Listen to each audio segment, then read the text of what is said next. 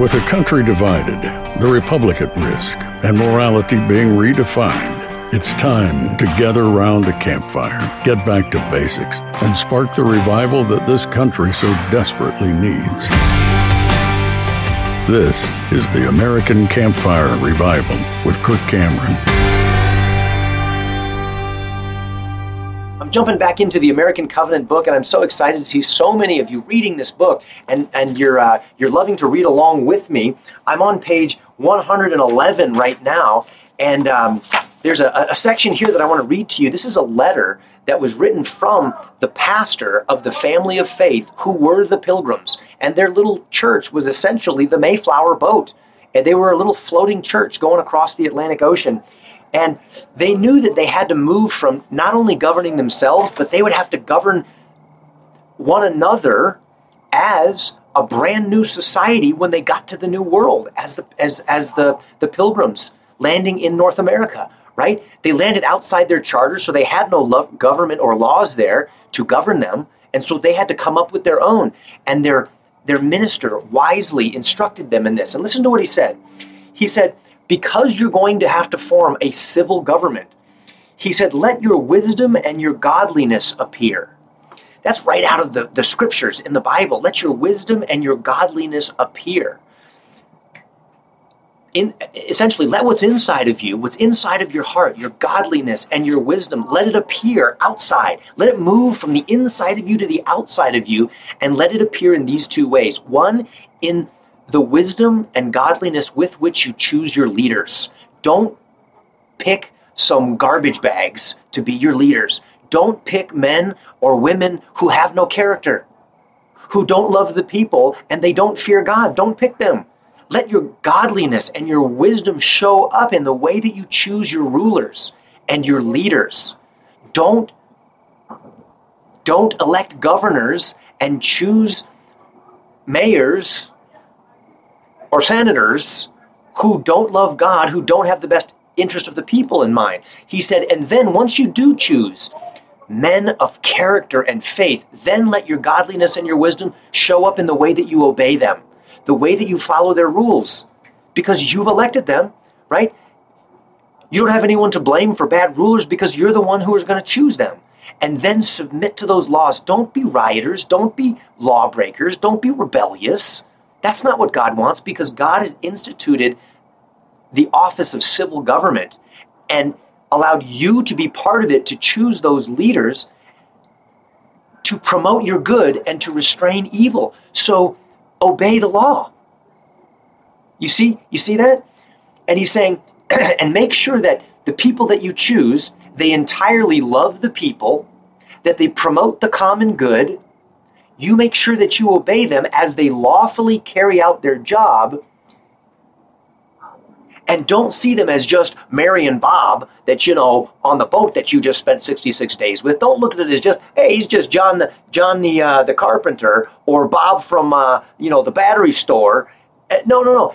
These are the leaders, the rulers that you have prayerfully selected to be part of your civil government, that God is going to use as his servants for your good. Respect the office. Respect the desk of the rulers and the leaders. Now you may say, well, what happens when the rulers that we've selected, or maybe we didn't select them, maybe we sat out of the voting process and let other people select our rulers, and these rulers are not carrying out the law, they're breaking the law, and maybe they don't really love the people. Then what? What do you do when they're not promoting the common good, but they're promoting what's bad for all of the people because they have selfish motives and agendas? What do you do when they're not loving and obeying God as God's servants for our good, but it's more like they're obeying the devil for our harm? Then what? And Pastor Robinson told them this. In his concluding letter, he asked God to guide them inwardly by his Spirit and outwardly by his power. So he had them coming and going. He was protecting them in the front and the back. He was protecting them and asking God to guide them from the inside with his Holy Spirit, that they would love what God loved and hate what God hated, that they would do righteousness, that they would fear God, that they would educate their children out of the goodness and the passions of their heart to do what's right, be self-governing members of the family of faith, and then he would guide them outwardly by his power, and he did. He miraculously got that Mayflower boat through the storms all the way over to the New World, and he planted them in a place where they found food and fresh water and Squanto and everything else that allowed them, and their pastor who helped them to know the principles so that they could write out the Mayflower Compact and have a written government document that would help them to get along with one another, even with those who were not members of the family of faith and didn't share their values. And God miraculously saved them. And he brought them safely to his destination for them. And I love that. Think about this. The Pilgrims had their own plans of where they wanted to go. They didn't wind up there. They wound up at the place of God's destination for them. And I want you and I to consider that God has a plan for you and I that may not line up with our plans. Hey guys, it's Kirk here. Did you know that another option to traditional insurance even exists out there? I get that it may come as a surprise since we're so conditioned to think traditional insurance is our only option, but that's simply not true.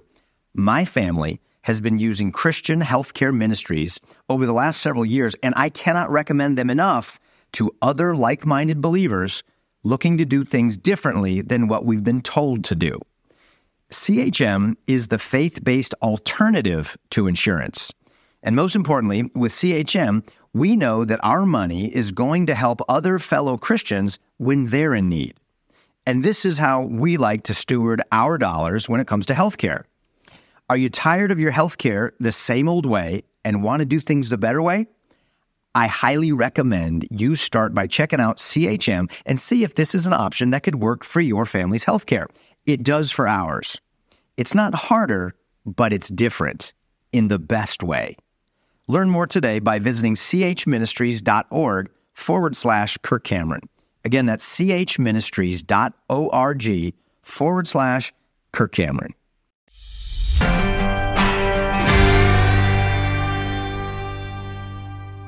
Rarely do my plans produce the best results. I found that the best results in my life are the result of God's plans, not mine. Like turning me from an atheist into a member of the family of faith, opening my eyes, helping me to see my sin and ask God to forgive me, to change my heart. And he sent his Spirit to live within inside of me. And now I'm a new creation. And I love Jesus and believe that he rose from the grave. I'm going to be celebrating his the virgin birth and the coming of God in human flesh to the earth this Christmas. That's a miracle plan of God that I never had in mind. And those are always the best plans. And that's where I want to land on the day that I leave this earth is his intended destination for me. Heaven. And I believe that that's where you ought to pray that you land as well. And finally, John Robinson. My hands are so cold I can't turn the page of the book here. John Robinson said this to them finally. He said, and he asked that God would give them wisdom because there were going to be people who would try to mess up their plans. People who were going to use their liberties to do whatever they wanted to do and even get the family of faith out of the way. That sounds a lot like our culture today. There's a lot of people who would like to use the liberties and freedoms that they got from our forefathers and founding fathers, granted to them from God because of their faith and their obedience to him. And then there are people who want to use those freedoms to cancel the family of faith, get them out of the way, and do whatever the heck they want to do with our country and with our churches and with our family and with our values. Well, I say that's not going to happen on our watch. And that's not going to happen on God's watch if you and I will get in partnership with God, stay in loving covenant with him, and be the army of compassion, standing up, speaking up, and doing what he's commanded us to do. To love him with all of our heart and love our neighbor as ourselves. To rejoice always, to pray continually, and to give thanks in all situations. give thanks tonight. Go around the room, have a thankfulness circle, and talk about what you're thankful for tonight. We're about to do that. And don't let it just be a one-day thing, but all the year long. God bless you. Thank you for listening to the American Campfire Revival Podcast. Be sure to subscribe so you don't miss a single episode. If you'd like to learn more and join the movement, visit kirkcameron.com.